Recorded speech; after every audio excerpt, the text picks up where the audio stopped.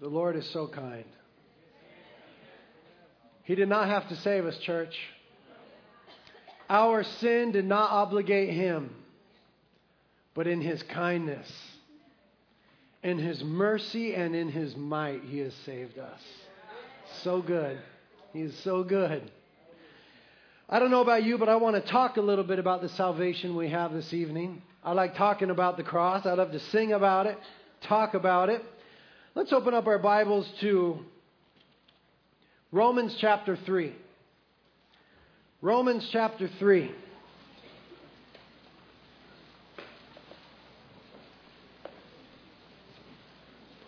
I want you to notice that there's a red piece of paper in front of you.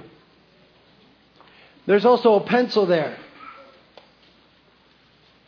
Red piece of paper. It's very important. We're going to exercise this evening the benefits of the cross of Jesus Christ. So this evening, while we're discussing these things, should a sin enter your mind, a sin that was done to you, or a sin that you yourself have committed, should a sin enter your mind tonight, write it down. Now, no peeking. No, it's like you don't look to the right or to the left, brothers and sisters. It's going to be between each individual and the Holy Spirit tonight. But we're going to deal with those things. Now, they've been dealt with at the cross of Jesus Christ. But we're going to endeavor to lay hold of the reality of the cross of Jesus Christ tonight. So, at any time this evening, should a sin enter your mind that you yourself struggle with currently, are fearful of falling into in the future, or have had committed against you, I want you to write that down tonight. Now in Romans chapter 3, we have a sobering view of humanity. It starts in verse 10, where it says, "As it is written, there is none righteous, not even one. There is none who understands. There is none who seeks for God. All have turned aside. Together they have become useless. There's none who does good. There's not even one. Their throat is an open grave. With their tongues they keep deceiving. The poison of asps is under their lips, whose mouth is full of cursing and bitterness. Their feet are swift to shed blood. Destruction and misery are in their paths, and the path of peace they have not known. There is no fear before their eyes." Now this is God's assessment of humanity. It certainly isn't humanity's assessment of humanity. Humanity is quite enthralled with itself. Quite enchanted with itself, isn't it? But this is God's perspective of humanity. It's important that we lay hold of God's perspective of humanity, for if we fail to recognize that, then we will never be able to recognize the full wonder of what Jesus did on the cross for us.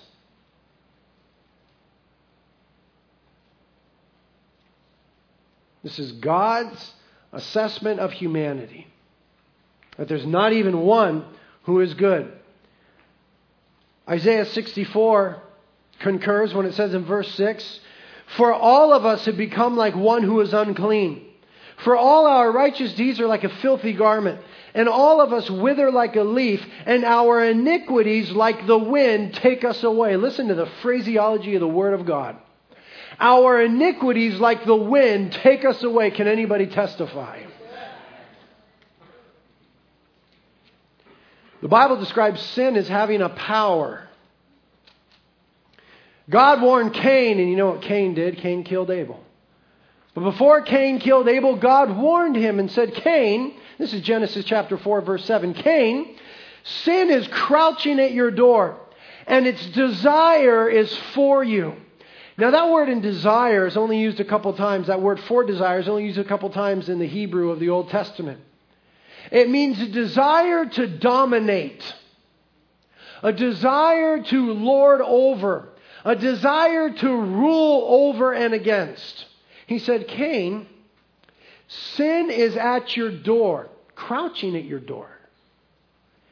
And its desire is for you. It wants to dominate you. It wants to rule over you. And then he said, but you must be master over it. Cain failed in that. He could not be master over sin. Nor could any of humanity subsequent to Cain. There is only one who ever came that in and of himself had the wherewithal, the quality, the ability, the personhood to be master over sin. His name is Jesus, the sinless one. He is the only one. Hebrews says that he is pure and undefiled, separate from sinners. But you see, Jesus came to claim for himself a kingdom. And he came to claim for himself people. And the ideal of the king is that his people would be reflective of who he is. Originally, humanity was created in the image of God, and it was good. But humanity fell. Jesus came to redeem humanity. Jesus came to restore humanity. Jesus came to set right that which had gone wrong. And he came to restore us back unto the image of God. Now, God is master over sin. But we have inherited a sin nature from Adam, the Bible teaches. Jesus came to do away with that sin nature, that we might become dead to sin and alive to God through Christ Jesus. And he says, the Word of God says in Romans chapter 6, therefore, sin shall no longer be master over you. Because what Jesus Christ did upon the cross is he broke the power structure of sin, understand. He broke the back of sin, so to speak. It's just like when Joshua and the Israelites went into the land. And they conquered the land. One region at a time, one people group at a time. And they broke the previously existing power structure in that land that newness might come. Jesus Christ broke the previously existing power structure of sin over and in humanity that new life might come. And what we have in the person of Jesus Christ is new life. New life is required because of the assessment by God of humanity represented here in Romans chapter 3, that there is not one who is good, not one who seeks after God. All have gone astray. Even our righteous deeds are as filthy rags, and our iniquities sweep us away like the wind.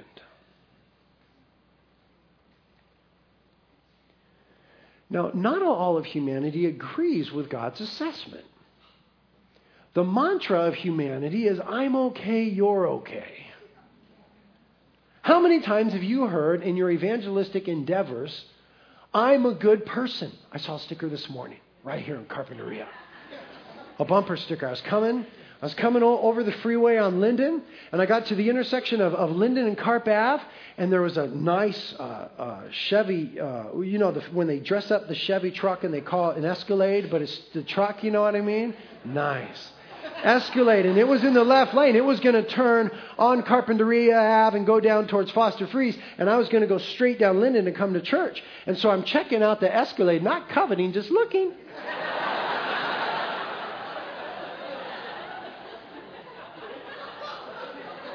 Just checking out the Escalade. And I noticed a bumper sticker. But the bumper sticker wasn't on the bumper. Now, how much you believe your bumper sticker is revealed on where you put it. If you put a bumper sticker on the bumper, it was a whim, perhaps. It was a cutesy little thing you saw in the 99-cent store. Oh. But if you put the bumper sticker on the paint of your car,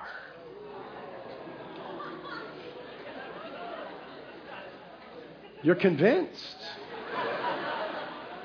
If you put the bumper sticker on the paint of an Escalade, you are passionate about the truth you are proclaiming. The bumper sticker said, "Born okay the first time." In other words, the bumper sticker said, "I do not need to be born again." The man was thoroughly convinced, or he wouldn't have put on the paint of his Escalade. The man finds his opinion in contention, contrasting, in friction to God's opinion about humanity. And so it says in verse 19 then, "Now we know that whatever the law says," capital L, not talking about the city law or governing laws, talking about the law of God as given to Moses at Mount Sinai. Whatever the law says, it speaks to those who are under the law that every mouth may be closed and all the world may become accountable to God. You see, the reason that God ever gave His law to humanity is that humanity might become accountable. That is the reason that He tabernacled with Moses on Mount Sinai. The reason that He had Moses meet Him there was so that He could give the law, His standard, His righteousness, His ways, so that He could give them to Moses, so that Moses could give them to the rest of humanity, that humanity might know that it is under an authority. Which again is a point that humanity disagrees with, which is why people are so dang religious about evolution. So thoroughly dogmatic about it. Because they want with every fiber of their so-thought evolved being for there to not be a God. Because if there's no God, they could do whatever they want to do. But if there's a God, then they're accountable to Him. And He is a Him. And they're accountable to Him.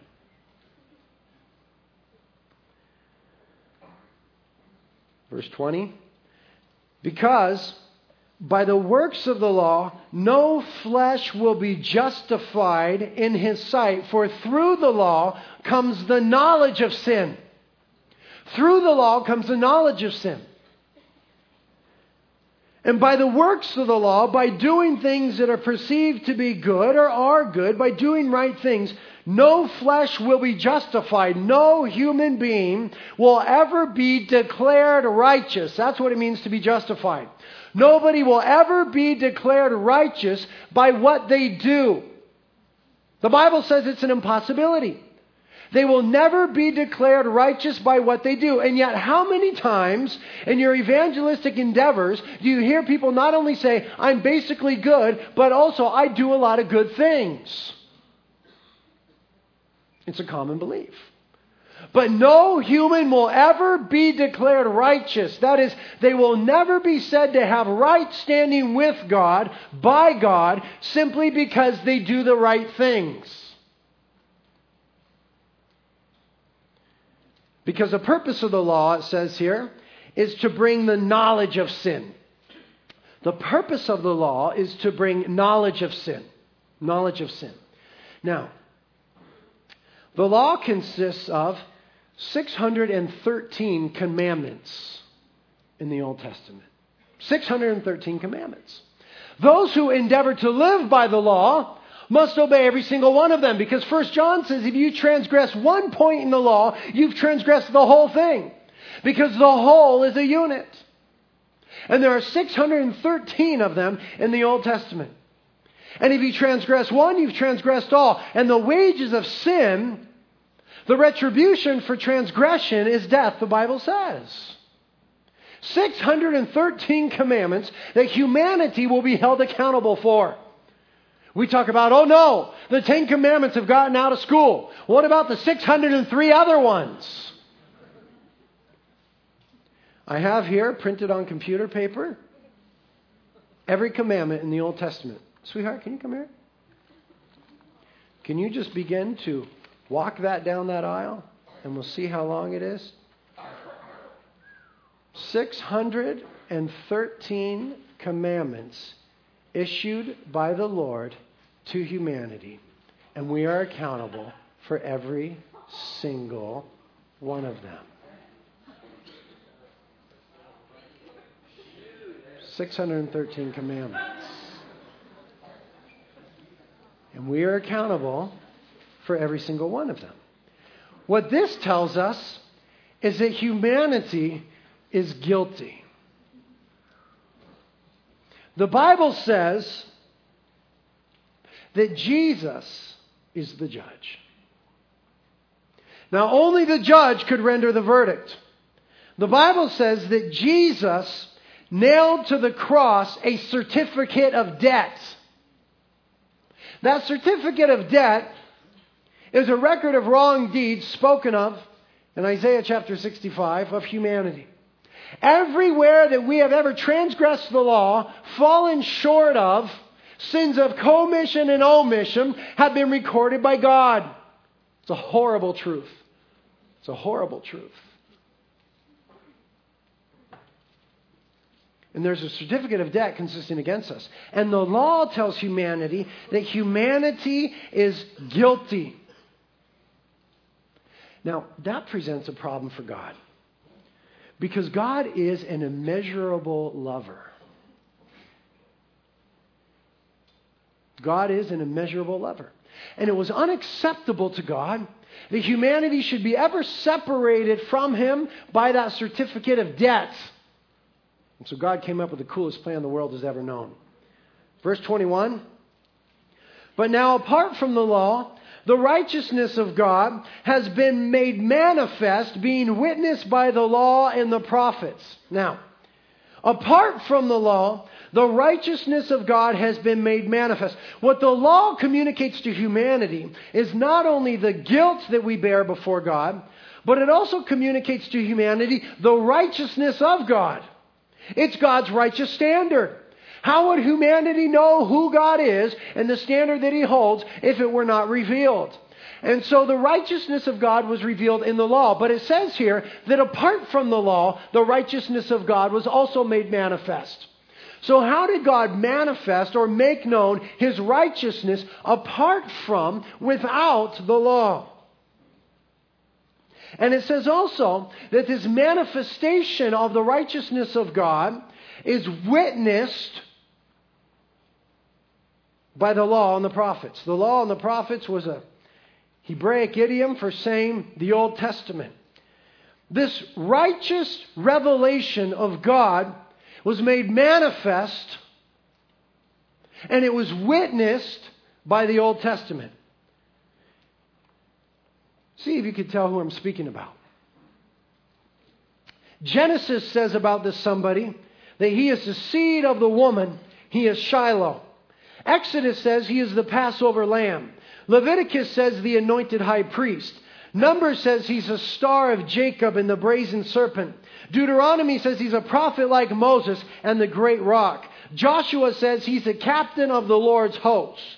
Judges says he's a messenger of the Lord. In Ruth, he's a kinsman redeemer. In 1 Samuel, he's a great judge. And in 2 Samuel, he's the seed of David. In 1 Kings, he's the Lord God of Israel. In 2 Kings, he's the God of the cherubim. In 1 Chronicles, he's the God of our salvation. In 2 Chronicles, he's the God of our fathers. Ezra says he's the Lord of heaven and earth. Nehemiah, he's a covenant-keeping God. He's a God of providence in Esther. He's the risen and returning Redeemer in Job. He's the anointed Son, the Holy One, the Good Shepherd, and the King of glory in Psalms. He's the wisdom of God in Proverbs. He's the one above the sun in Ecclesiastes. He's a chief among 10,000 and altogether lovely in the Song of Solomon. In Isaiah, he is a virgin-born Emmanuel. He is Wonderful Counselor, the Mighty God, the Everlasting Father, the Prince of Peace, the Man of Sorrows. Jeremiah says he's the Lord of our righteousness. Lamentation says he's a faithful and compassionate God. In Ezekiel, he is the Lord that is there. In Daniel, the stone, the Son of God and the Son of Man. He's the King of the resurrection in Hosea, the God of the battle and the giver of the Spirit in Joel. He's the God of hosts and the plumb line in Amos. He's the destroyer of the proud in Obadiah. He's the risen prophet, the God of the second chance, the long-suffering one in Jonah. He's the God of Jacob, the Bethlehem born, and the pardoning God in Micah. He's the avenging God, the bringer of good tidings in Nahum. He's the everlasting, pure, glorious, and anointed one in Habakkuk. He's the King of Yisrael in Zephaniah. He's the desire of all the nations in Haggai. He's the branch, the builder of the temple, the King of the triumphal entry, the pierced one, and the King of the earth in Zechariah. And He is the Son of righteousness in Malachi.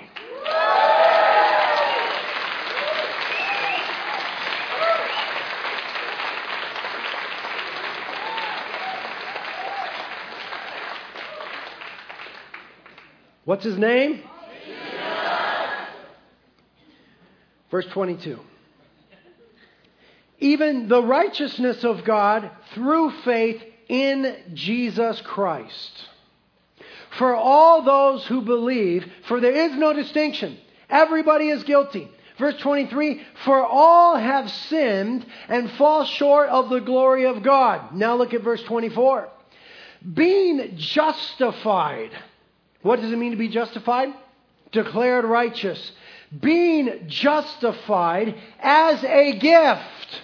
I told you that God is an immeasurable lover.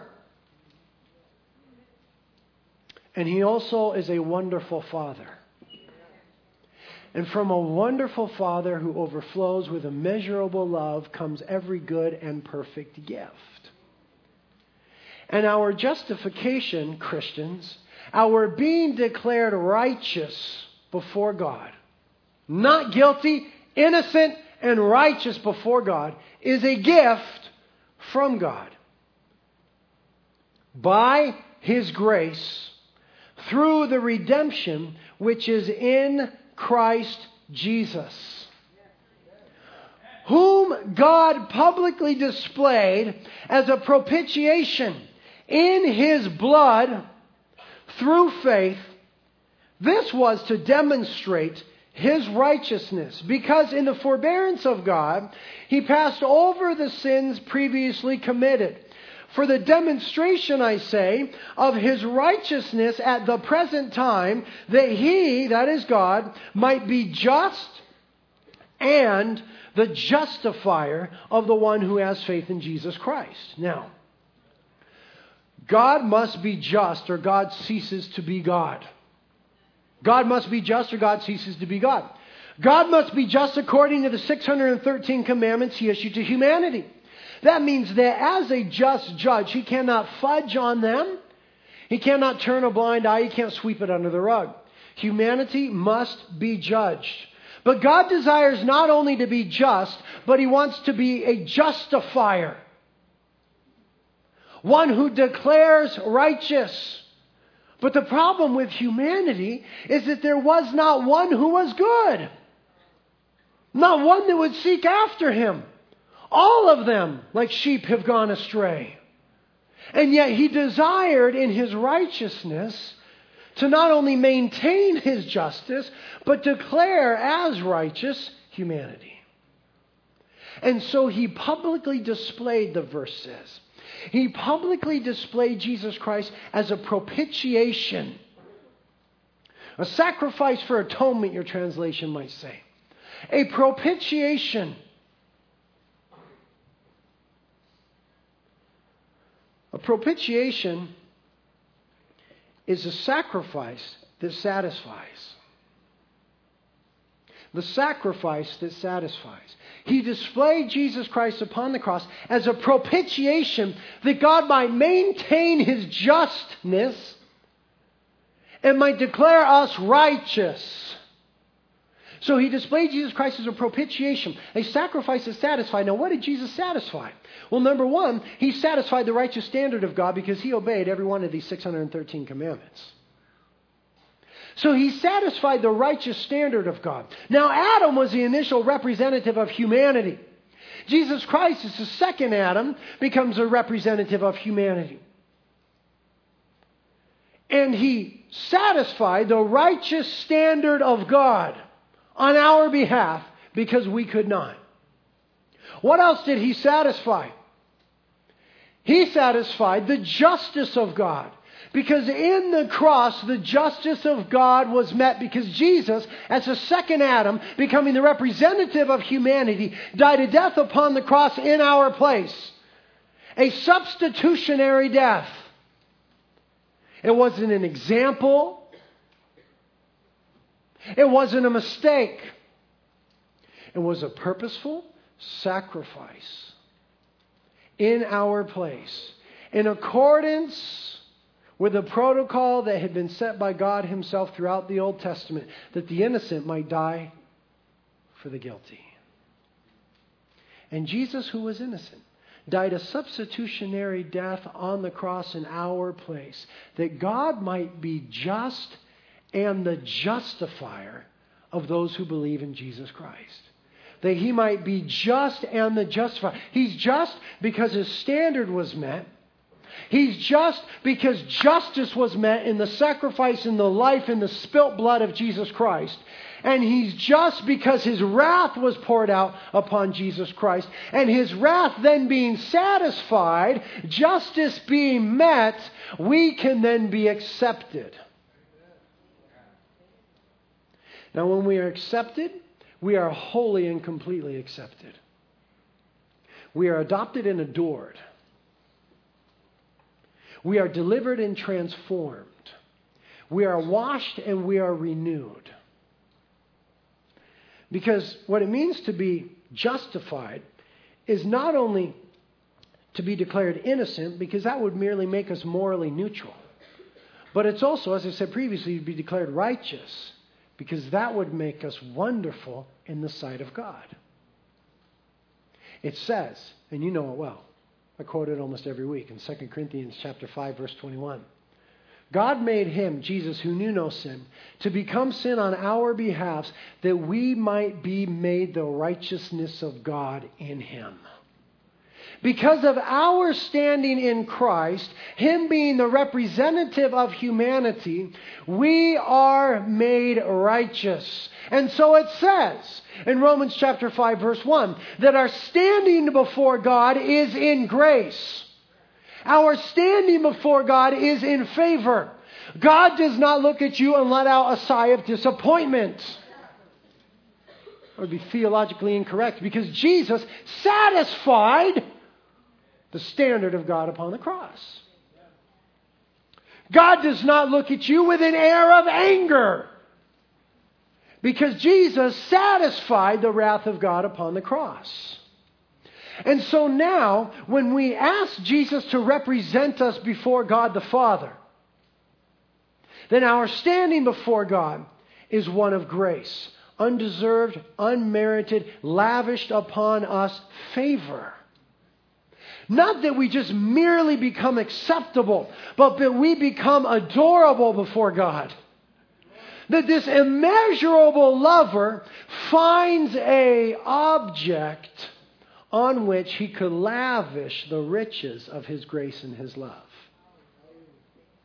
On which He can lavish the riches of His grace and His mercy and His love. And we, the church, are the objects of that love. That's why we sing like we do. That's why we praise like we do. That's why we have peace like we do. That's why we have joy like we do. And yet we find ourselves so easily beset by sin. And yet Jesus said, Tetelestai, it is finished. Paid in full. It's done. The work on the cross is once and for all. We are forgiven of every sin, past, present, and future. And yet we find that we are so easily entangled in those sins. God has given us such a gift in repentance that we can daily come to a throne of grace and repent. 1 John chapter 1, verse 9 is not a salvific verse. It doesn't have to do with salvation. It is a family verse. It's a living verse. What does it say? If we confess our sins before God, He's faithful and just to forgive us of our sins and cleanse us of all unrighteousness. That's a post-salvation prayer. It means I've already been forgiven, but I'm blowing it again. Lord, I'm blowing it again. When we confess our sins, He's faithful and just to forgive us our sins and cleanse us of all unrighteousness. Lord, I did it again. When we confess our sins, He's faithful and just to forgive us our sins and cleanse us of all unrighteousness.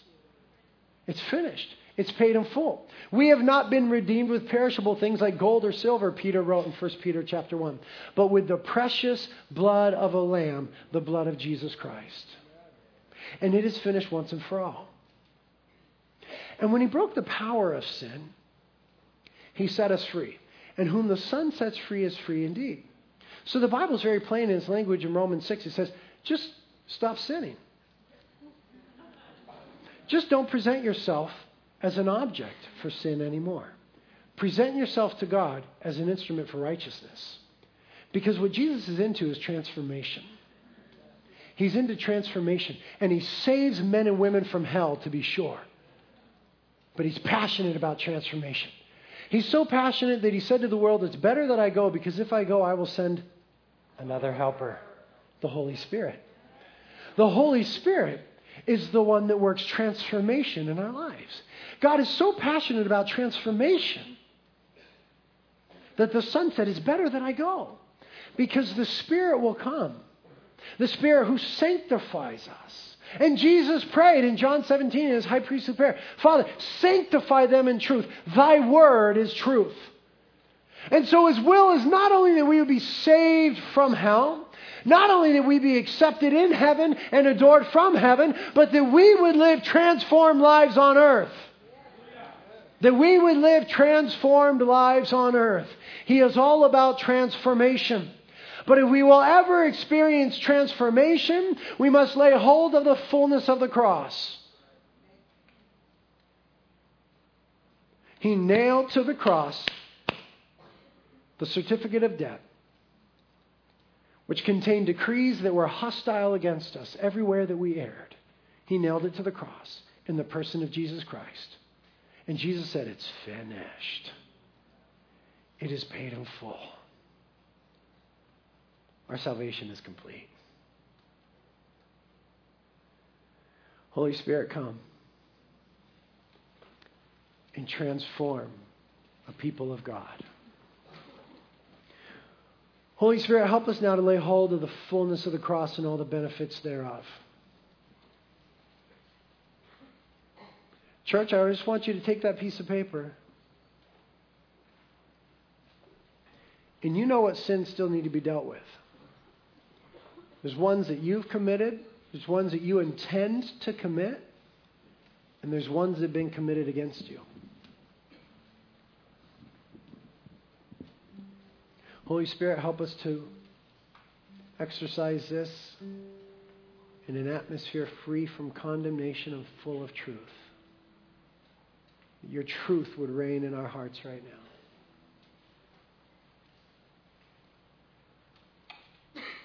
Sins you've committed, intend to commit, and were committed against you. Write them down. Fold it up. And right across the front, dealt with, paid in full, handled, finished once and for all. Holy Spirit, come and do a work of transformation in our hearts. It's Good Friday, Lord. We celebrate the finished work of Jesus Christ upon the cross, and we don't want to be a people who sell the cross short. We want to be a people who lay hold of all the fullness of it. We want real freedom, Lord. We talk about it, but we want real freedom. We want to experience all the fullness of your love. We don't want to live in guilt and condemnation and shame. There's no condemnation for us anymore. Holy Spirit, come and minister the truth of the cross to our hearts. Lord, those who are weighed down with burdens, lift the burden. Those who feel filthy and defiled, cleanse and wash them, Lord. Those who feel trapped in that sin and full of shame, free them, Lord. Those who are puffed up in their pride and in their arrogance, free them, Lord. Those who are paralyzed by their fear, free them, Lord. You are the King of freedom and the King of glory. Set your people free. Transform us into your image, Lord. And these things that we've written, you conquered them. You beat them.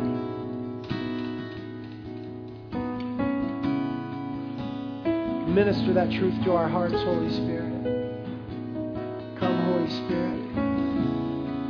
Restore and refresh and set free your people.